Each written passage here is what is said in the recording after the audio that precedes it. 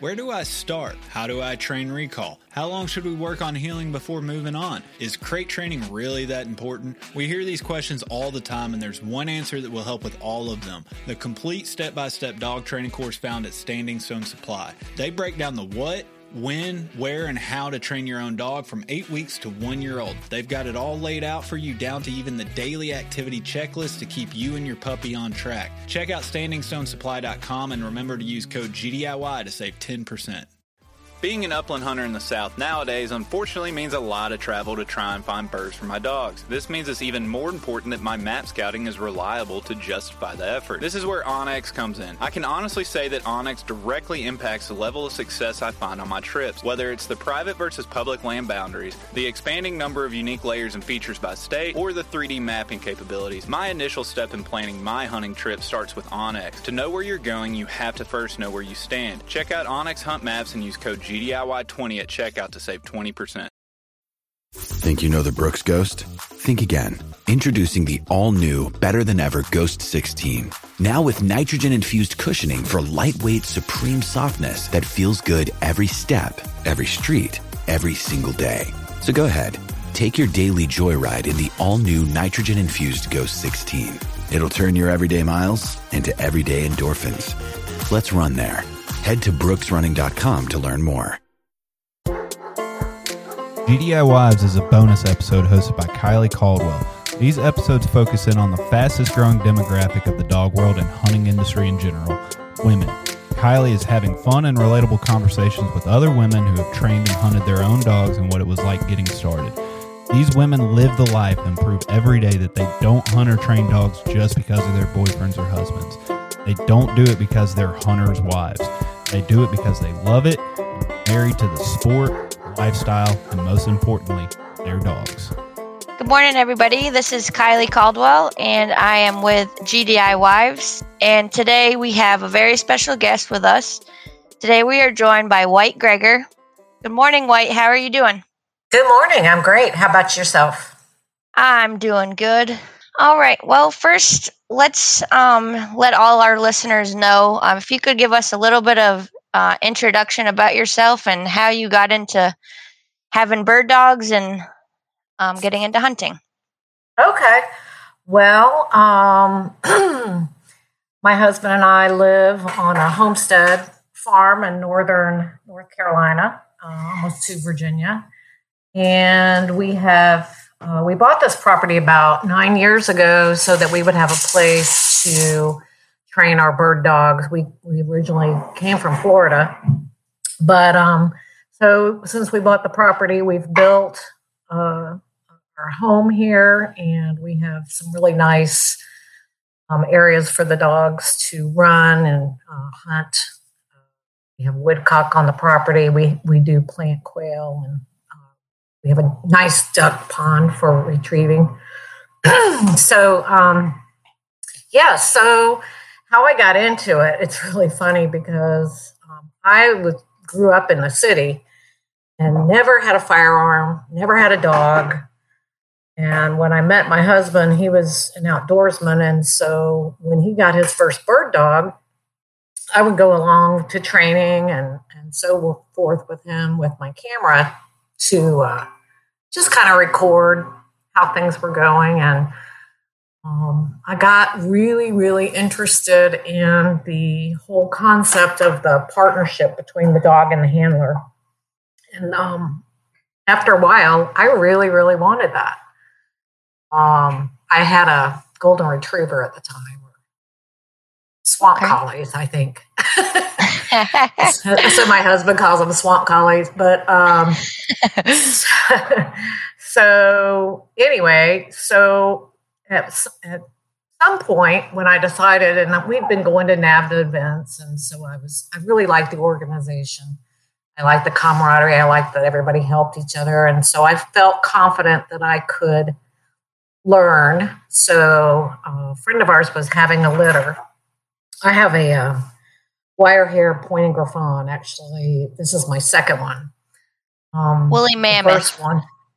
Woolly Mammoth. Yeah. Big, big lover. She loves to hunt, but she also she's a couch dog too. So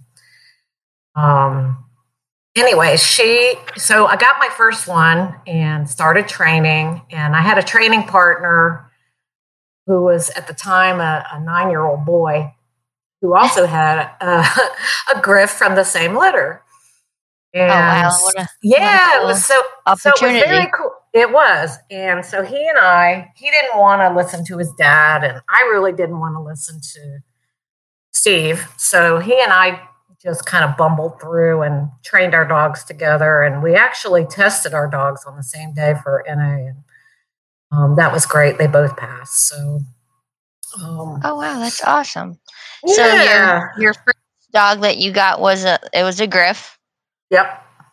And then now you have another Griff, Sophie. I do. Sophie is my current Griff. She just turned 8. Okay. And so that's kind of my story. Okay. Do you have any other versatile breeds in the household right now? I don't know. Is a rat terrier a versatile breed? Oh my goodness, the man. We got to talk about the man. The man. This little dog. Go ahead. On a side note, let's talk about this little dog. So we'll say he's an honorary member of NAVHDA. White brought him down to a training day, or no, I think it was a test. It was a test. Your friends Peter and Anna were there. They were testing their Griff. Yeah. And you show up, and here comes Man out of the truck, and we're by the pond at our property. And we let Man out. Well, it was cold out, so he had his little sweater on, and he's running around. And all I remember is us trying to catch this little turd. He would not come for anything. Nope. And so you just open the door of the truck, and you're like, oh, he'll come back eventually. And, we weren't doing the test any part there anyway, so it was fine that he was. But he's our honorary Tar Heel member.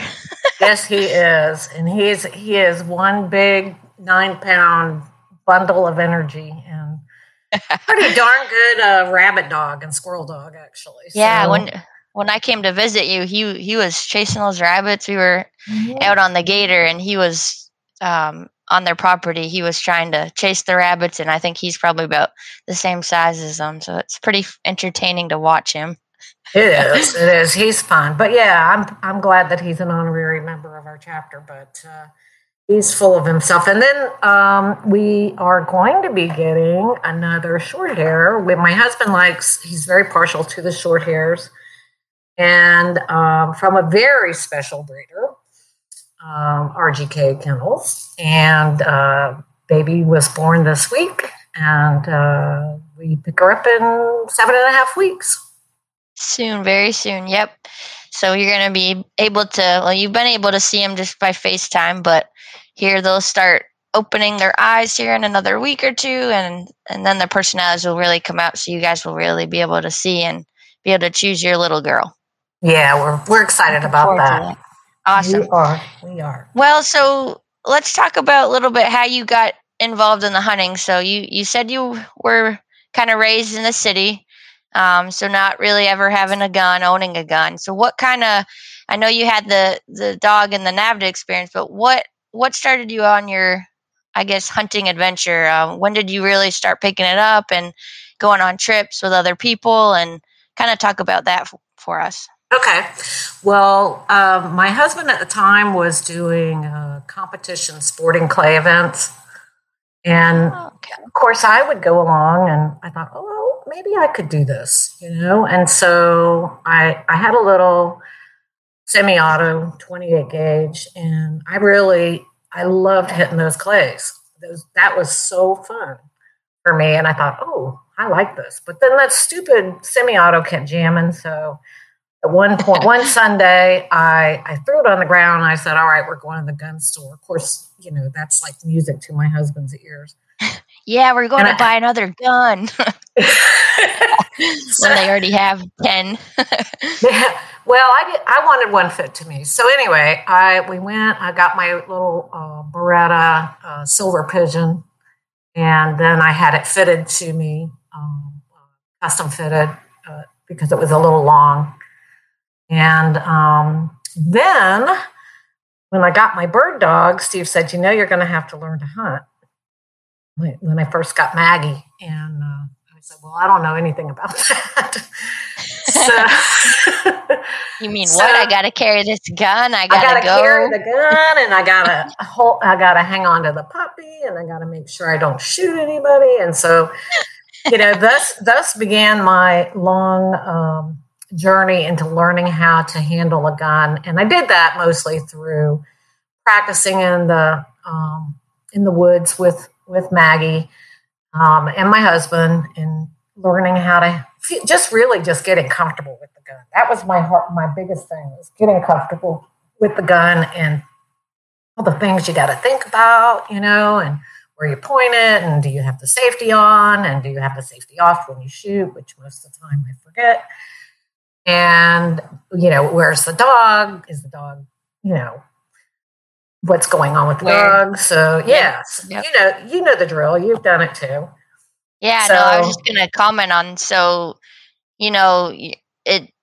all this may sound, intimidating to people that just kind of getting into it. And I know for me, it was kind of like the same thing. You're like, okay, where's the dog? Where's the people? Where do I have to aim? Is the safety on? Is it off? And, like at first, and I told Nick this too, on the last podcast I did with him, that at first I wouldn't even carry the gun, because, Scott would always ask, are you going to bring your gun? Are you going to bring your gun? And kind of pester me. And I'm kind of like, I wanted to do it on my own kind of terms, because it is a lot. And especially with the dogs and just the safety aspect of it. So a lot of the times when I first would go out to train, or if we were going hunting, I wouldn't even carry the gun, because I'm like, this is too much. I got to worry about, where everything is. And that brings up a good point. And, once you start feeling comfortable, like you kind of alluded to, you'll be able to, carry the gun and be able to,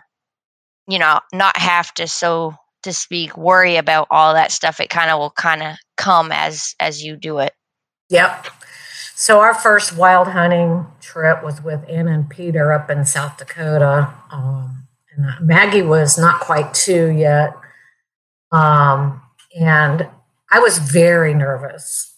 And Anna was a newbie too, although she'd been the previous year. But I was very nervous about hunting with other people, because I'd not really done that. And that's a good point too. And they're wild birds. Yeah, it's not like you plant a bird and you know where they're at. You have no idea. That's right. You got to trust your bird dog, and that's what Steve pounded into me. Just trust your dog. She'll know where it is. And sure enough, she would find those birds. And amazingly enough, I was able to shoot a couple that first trip. Awesome. I know. That's a feat in itself. I still struggle with that today. It's hard. Well, so do I. But I was so pumped about it. And of course, at that point, I was totally hooked. I was like, okay, this is my sport. Awesome.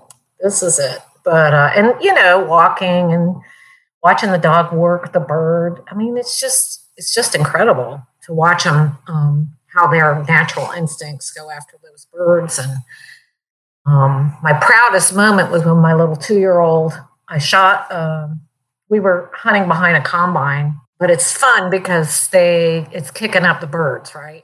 Right. It's pushing the birds. And then when they get to the end and they're pressured, they fly. So I shot one, and amazingly, and it wasn't one that Maggie had scented, but she went after. I told her to fetch, and she went and got it. I only wounded it, so it went into another field behind a fence, and she was gone for like ever. I mean, it felt like an hour, but probably it was more like 15 minutes. But I was calling her and whistling her, and getting ready to climb that fence, and here she comes with that darn bird in her mouth. I was so proud. One happy mama there. I was so proud. I was like, okay, I'm done now. I've lived to tell the tale. Awesome. No, I haven't been out to South Dakota. That's one of my goals I want to try for next year. We had some issues this past fall with dogs injured and dogs needing surgery. So unfortunately, we weren't able to. We've done a bunch of woodcock, and we've got to go duck hunting, and we'll go grouse hunting before season closes. But no, that's on my bucket list to go out Good. there. Well, you should. Go get some pheasants and just experience that with the dogs. And you hit something on, you were so proud, you know, when Maggie brought you that bird. And I mean, I don't think that feeling ever goes away. I know with Sassy and Falco and all our dogs, like I still get that feeling even when we're just training. I know. When they bring it back, even if you didn't shoot it, let's say, you know, Steve or Scott shot it or someone else, it's still rewarding. You know, you put the work in and it shows by them going out there to retrieve that bird and bring it back to you. And they're happy to do it because, you know, they're a bird dog. That's what they want to do. But just being able to watch the dogs too, you know, you were got to shoot that bird for her and she, you know, went, retrieved it and brought it back. And then you were like, okay, I'm good now. I'm just going to, you know, I'm going to walk with them still. But you were just so happy that, you know, you just get to watch the dogs. And I think still to this day, like the most amazing thing that I've seen and, you know, with having litters of puppies and stuff is the first time that dog points, like, and it's still, it's just an incredible feeling and just amazing to watch. Yeah. And I still, in my head, I'm like, how does this even work? Like, what are they smelling? I want to know what it smells like. And it's just the craziest thing. It's just really incredible, honestly.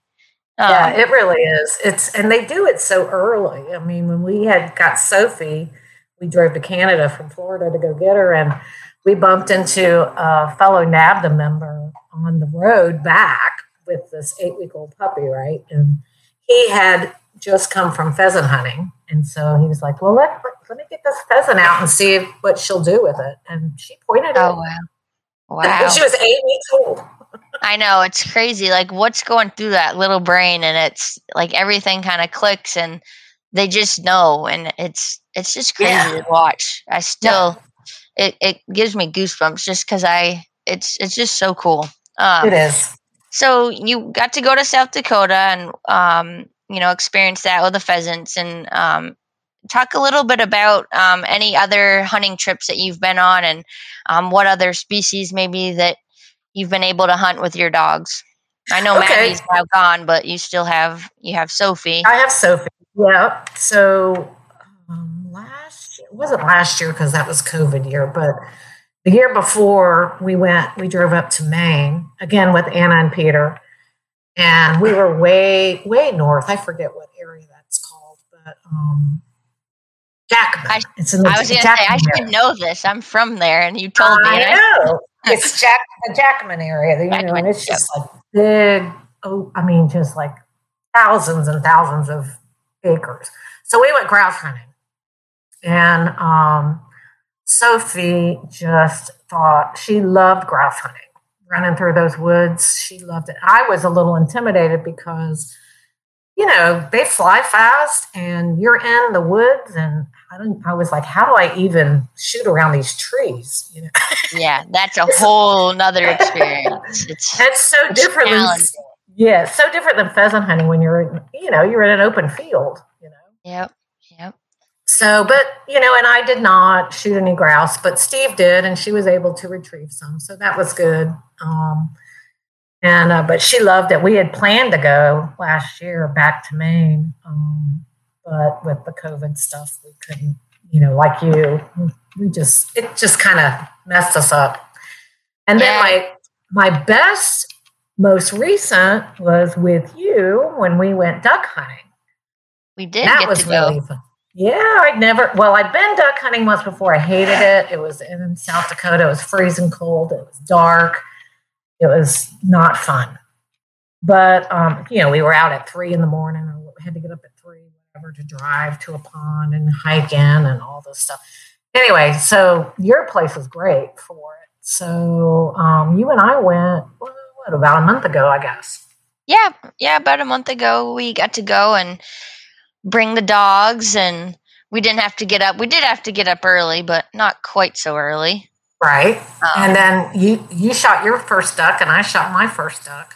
Yeah, that was awesome. I know the boys, and they probably will never admit this, but they were probably, when they heard us screaming, which if anybody has never been duck hunting, you're not supposed to scream or yell. No. You're supposed to be pretty quiet. And here goes White. She shoots her duck and sends Sophie out there to retrieve. And actually, I take the back. I did have a dog that started out with me, but ended up getting very ticked off because we weren't shooting. And as soon as she decided to go out in the duck swamp and do a duck search and go find Scott, here goes White. She shoots her duck. Sophie goes out and retrieves. And then here comes another one, and I shoot, and we're both on the bank.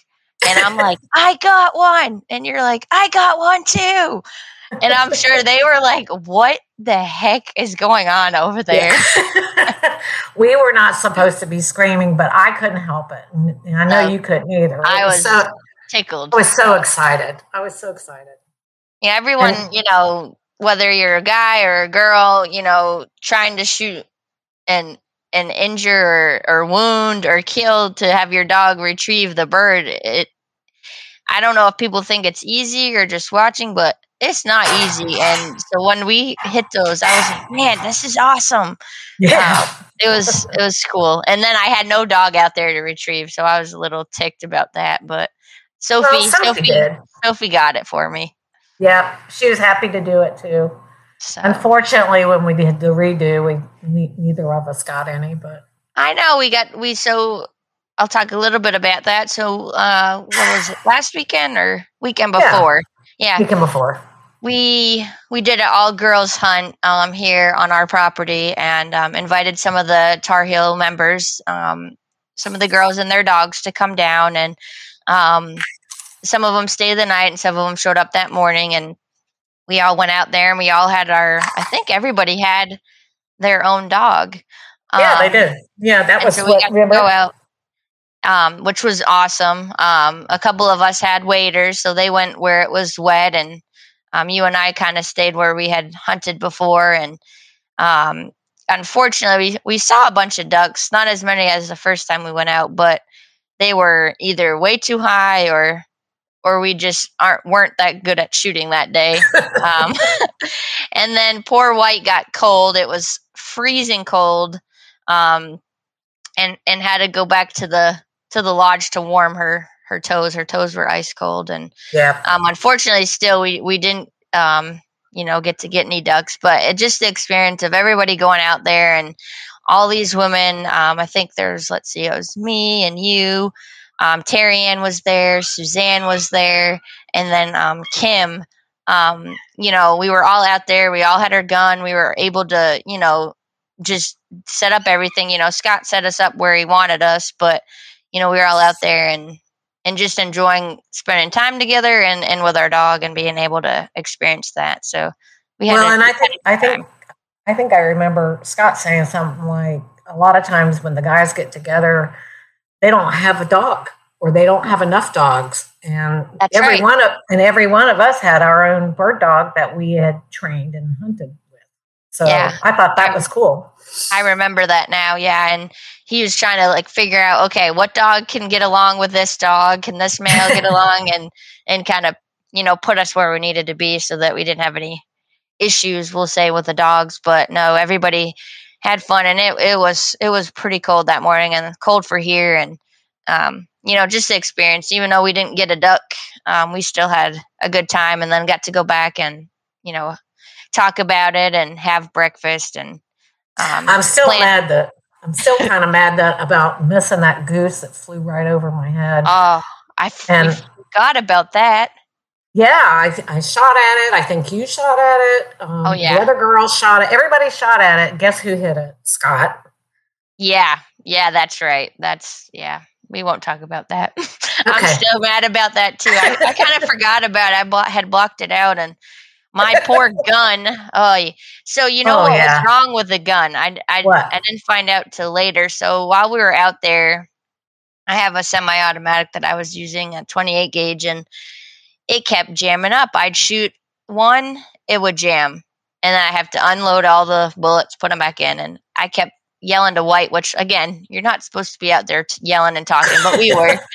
I'm like, this stupid gun, it keeps jamming. And so when we got done, David had looked at it, and I was like, hey, can you come look at this and see, is it just me, or am I doing something wrong? And So he fires one off, and it's doing it for him too. And I'm like, okay, it's not just me, like something's wrong. And so we brought it back here after that afternoon, and Scott gets it out, and he's looking at it, and he's like, well, what loads were you shooting? And I was like, the ones you gave me. And then he just looks at me, and he's like, oh, crap. And he's like, oh, those were too light. That's why it kept jamming. I'm like, you've got to be kidding me. Because you saw I had my own box of shells, and he decides to give me his. And I'm like, really? Oh, so you had brought your own shells, and he substituted the bad shells. Yes. Shame on him. I'm going to blame that as why I didn't shoot a duck. Let's go with that. I'll go with that. We got to blame someone, right? That's right. It's Scott's fault. It's all Scott's fault.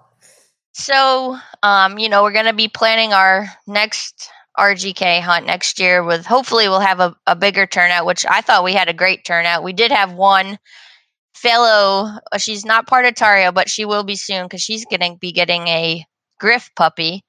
That was Miss Ashley. She was a little hungover, so she wasn't able to join. So I'm hoping next year we'll have a bigger turnout and make it an annual thing, and even make it where, because you talked about this, White, about cleaning your birds and knowing what to do, and I've done it a couple of times, not really familiar with it, so just learning how to do that as well, and be able to prepare what we we're able to hunt and kill, and be able to prepare it and eat what we've gotten. So I think that'll be kind of where we go from there, which will be really cool. Well, I don't know how you were when you first started, but I know one of the girls said this that weekend, that not wanting to touch the dead birds. Oh yeah. Not, Suzanne.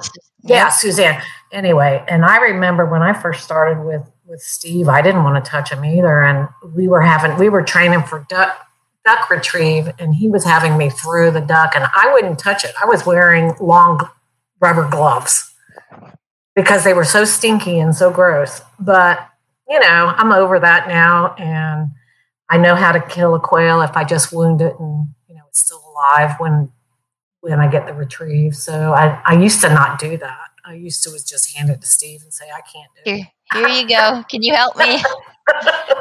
I think that's important too, because you don't want the animal to suffer. And that's I think some people do have trouble with that. I know, like you said, you had the rubber gloves on, and I know, when Sassy first brought me the bird, and I talked about this on the podcast, I was like, I have to do what? I have to touch this thing. It was so slimy. It was gross. And, and then the dog's probably like wondering, okay, why I just brought you this and you're not wanting to take it. What did I do wrong? And just knowing that, at first maybe it's a little gross, but you do have to, take the bird. You do have to, and then if you go on to it more advanced training like a NAVHDA, you do have to get comfortable with them because you're using a lot of ducks and other birds like pheasants and chukars and things like that. But I know I'm not as comfortable cleaning them and preparing them because I've not really done it much. I've done it a few times, but usually that's kind of Scott's thing. He does that with the guys. I know when they all go duck hunting together, that's kind of their thing. After they'll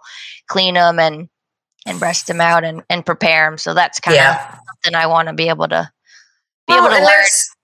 There's a lot to be said for doing the whole circle, from the training to the shooting, the getting the retrieve, and then cleaning it, and then cooking it. I think you get it. There's a great deal of pride in that. And I'm not very good at cleaning either, but I'm learning. Right. You got to start somewhere, and I think it's good to do it. It comes full circle, and a lot of people, like, especially you see this at training days. Everybody wants birds, and they want to put their dogs on birds. Well, then it's like, okay, what do they do with the birds after? Are they taking them home to train with them? A big thing a few years back, I know we've had to say it to people, you can't leave, if they're dead or wounded, you can't leave them here.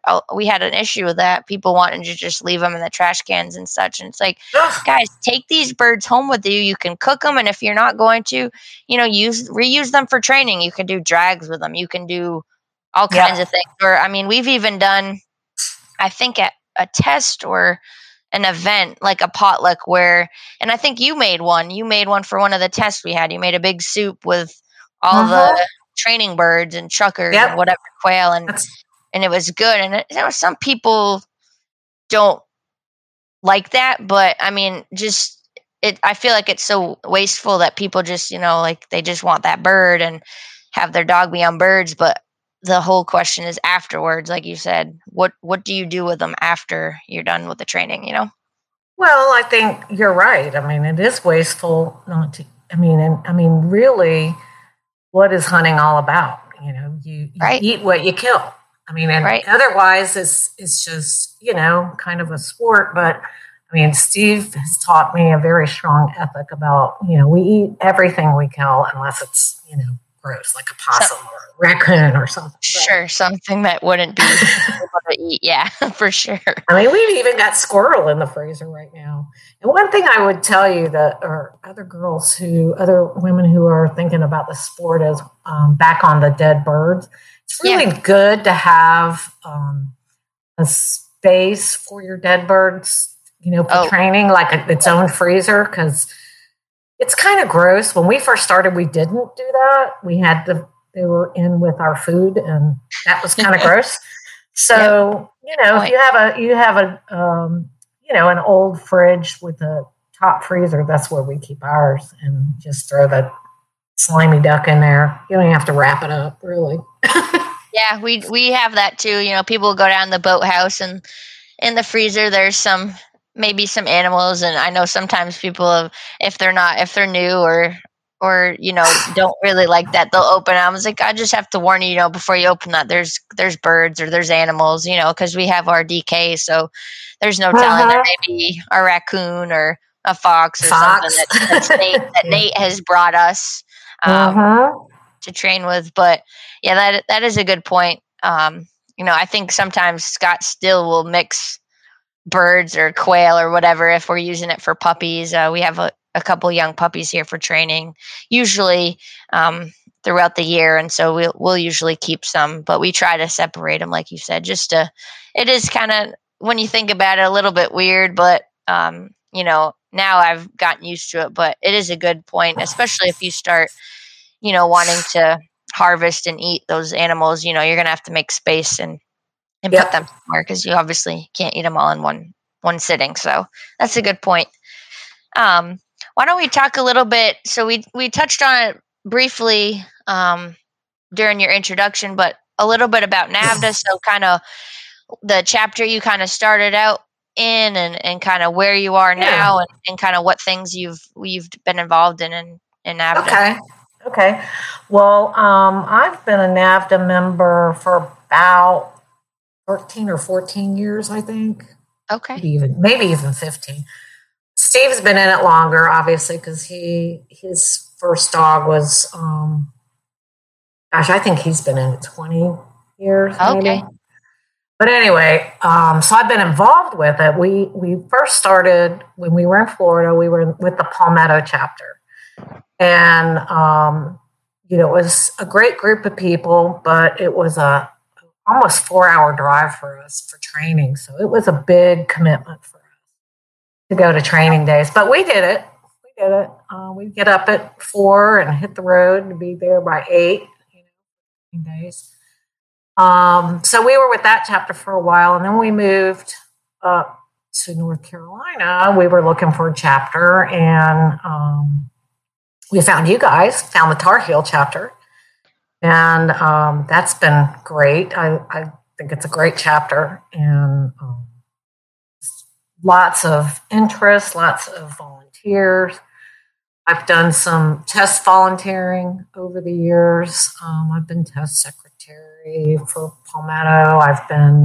Which is, by the way, a thankless job. Oh, yeah. We know all about that. I know you do. I've been bird planner. I've been distraction gunner. I've pretty much done everything except for shooting in the field, because I'm not that good of a shot. Yep, I'm not a good gunner.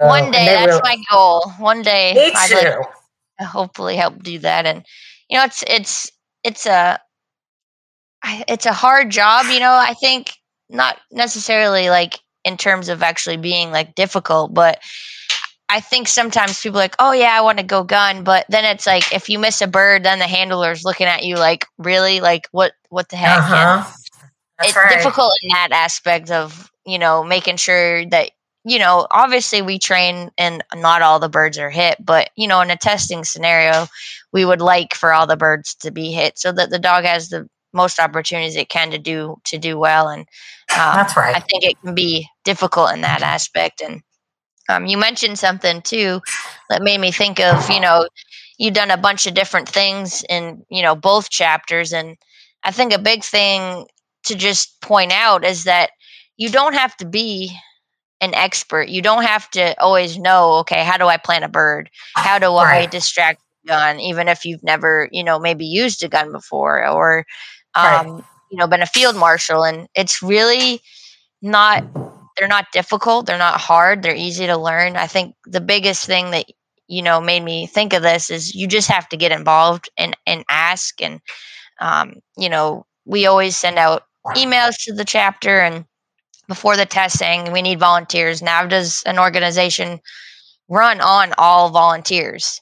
And, we can't make it work without them. And I think just, having the courage to ask, what do you need help with? And just start delegating to people, because some people aren't going to just jump and say, hey, I'll do this. And, some will. And it's just guiding them and showing them how to do it to keep people involved. And especially, the younger generation and the youth. And that's one thing I really want.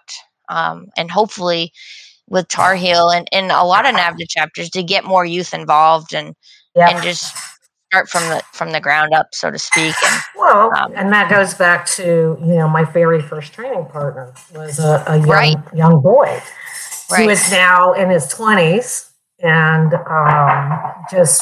still real involved with his dog. The dog's got the same dog, believe it or not. So the dog's very old. Wow! I know. Kirby, she's probably I don't know if she's going to make it much longer. She's pretty old. What is she, about 15? Oh, wow. Yeah. So, but that was, isn't that funny? But just you got to work with him. And I mean, he was young and, you made a good point about, I didn't want to really listen to my husband. And he didn't really want to listen to maybe his dad or his mom. And he wanted kind of someone that's, not going to judge him and be able to work with him. And I think a lot of that's true. I know for me, it is trying to train or work with Scott. It's sometimes challenging because he has one way of doing it and I have my own way, and trying to meet kind of in the middle and figure it out. And I think that's a really cool testament and really good story about, you don't have to always know what to do, but as long as you kind of have someone to help you and guide you along the way, I think that's really important. Well, really important. And back to the youth. I mean, I'm a big believer in getting the youth involved. I mean, we're not getting any younger here, So we need to have young people step up, and that means that NAVHDA wives with children should be getting them involved as well. Just getting involved. That's the biggest thing. And Nick honed in on this on the podcast that him and Scott had done, beginning of the year, kind of setting goals and kind of seeing where they were headed for the year and kind of what was going to happen. And just knowing that if, like you said, you've kind of done all the jobs and you probably had no idea. I know I sure didn't when I got involved. I just said, okay, put me down for whatever, teach me and I'll do it. And like I said, you don't have to be an expert, but just have the courage to be able to ask questions. And if you don't know something, just, ask and just to get involved. And, we had, so one of the puppies, new owners to be, their son, I think he's 16 or 17. And he kind of asked us, he came, I had them come to a training day before. They're not members or anything, just to kind of see, what they're getting involved in. And he asked us, he was I was like, do you hunt? Have you ever hunted to the dad? And he's like, when I was younger. And he's like, but my son here, he's really wants to get involved. And, I told him, I was like, if we go hunting, I'll text you. You can come along with us. You can watch the dogs work. And he was so happy. I think he was, he was smiling ear to ear. But having the courage to ask, can you take me? That's great. That's great. His dad doesn't really so much now, just with his work, but the son just wants to get involved and wants, they're going to be getting a bird dog, and he wants to be able to figure out and how to do it. And this is their first bird dog? First bird dog. So they used to have golden retrievers, actually. Swamp collies. Swamp collies. He actually bred them. His family did for many years.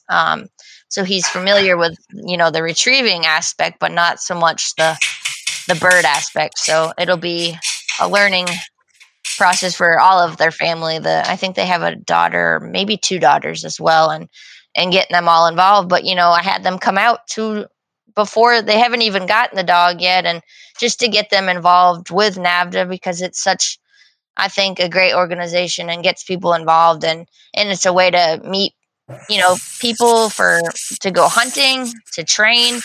And, we only have training day, once a month, but that doesn't mean you can't link up with these people. And I know a lot of our members do, to go hunting, and they train.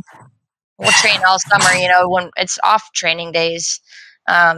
Especially people going to the invitational. It takes a whole village of people to make this work. You can't do it by yourself. So I think that's really important. On that point, Kylie, I will tell you that going back to volunteering, when I first started in NAVHDA almost 15 years ago, there were hardly any women involved. Right. Other than they were in the kitchen. And right. I used to go to other tests when my husband was an apprentice judge. I'd go with him, and the women were all in the kitchen. And I was like, what is going on here? Yeah. So, I kind of took that up, my banner up, and I approached the executive committee a few years ago and said, I'd really like to do something to help foster more women being involved. So I started this column for the NAVHDA magazine called Women's Wisdom. And it's been pretty successful. And I hear from the EC that the women membership is way, way up. It is. It really is. And back to your point, it's just getting involved. Like you saw them, everybody, quote unquote, all the women were, in the kitchen or doing what, quote unquote, I don't want to make this sexist, but, in the kitchen or doing womanly things. But, I think the biggest thing for me is just, like I said, getting involved, getting out there. And then with my dog, it all happened because of a dog. That's right. And until you feel comfortable, you may not with a gun, and that's fine. You still can train. You can still do these things. It just may take more time, but I don't even know what the statistics are. It'd be interesting to look that up and see kind of, from this many years ago to current, how many, women memberships. And I think that would be cool just to, to go back to show people, hey, look, this is both, women and men equal. They can do it too. And I talked on this, I think, with Nick when I went to the invitational. That test still, there's not. I wish there was more women there. I don't know if it was just where we were at in Iowa, because the drive it's a haul from here. But you still don't see. There's a lot of women that are members. I would like to see more. At that level. I think we'll start seeing that. I really do, because we had 5 women 2 weekends ago, each with their own bird dog. Oh yeah, yep. That's phenomenal, and that was quite the experience. And having their own dog, and Terry Ann's out there, and Zara's the same age as Sassy, and she just started doing all this stuff, Oh, I know. Maybe 2 years ago. And it's just a testament of, putting in the time and the effort. you really can achieve anything. And especially, depending on what breed of dog you have, all dogs might not take to it, but, just being patient and knowing that, the end goal, what your end goal is with them. And, she took her out hunting and she got her first woodcock this year. And oh, I know. I just think it's so cool. And to see where she's started and where she's come from, and just to know that, just the biggest thing I can tell you is just to get involved, and just step up. If you don't know, just, ask, and people will help you, and they'll want to include you. That's right. So, all right. Well, with that, White, do you have anything else, any words of wisdom you'd like to give, or any last thoughts before we wrap this up? Well, not really. I think you've captured it with, stepping up and volunteering. I would say that, it's important at the local chapter level that people show up and volunteer, because it is a volunteer organization. And it doesn't work without the volunteers. So no, you're absolutely right. But I think you captured all of that earlier with your earlier comments. But that's it. I appreciate you having me on, and I hope you have a good rest of your week. I appreciate it, White. Thank you so much, and I look forward to talking to many other women on here. And White's going to kind of be helping in the background, lining up, since she did have so much involvement with the NAVHDA magazine and doing the Women's Wisdom column. So she's going to be kind of on the sideline helping us with that. And if there's anybody that would like to share their story, any hunting stories, some funny stories with their dog, some training stories, successes, failures, whatever it may be, please reach out to GDIY, either on Facebook, they're on Instagram, and then their webpage as well. I look forward to talking to you guys, and I hope you have a great day. Thank you, White. You're welcome.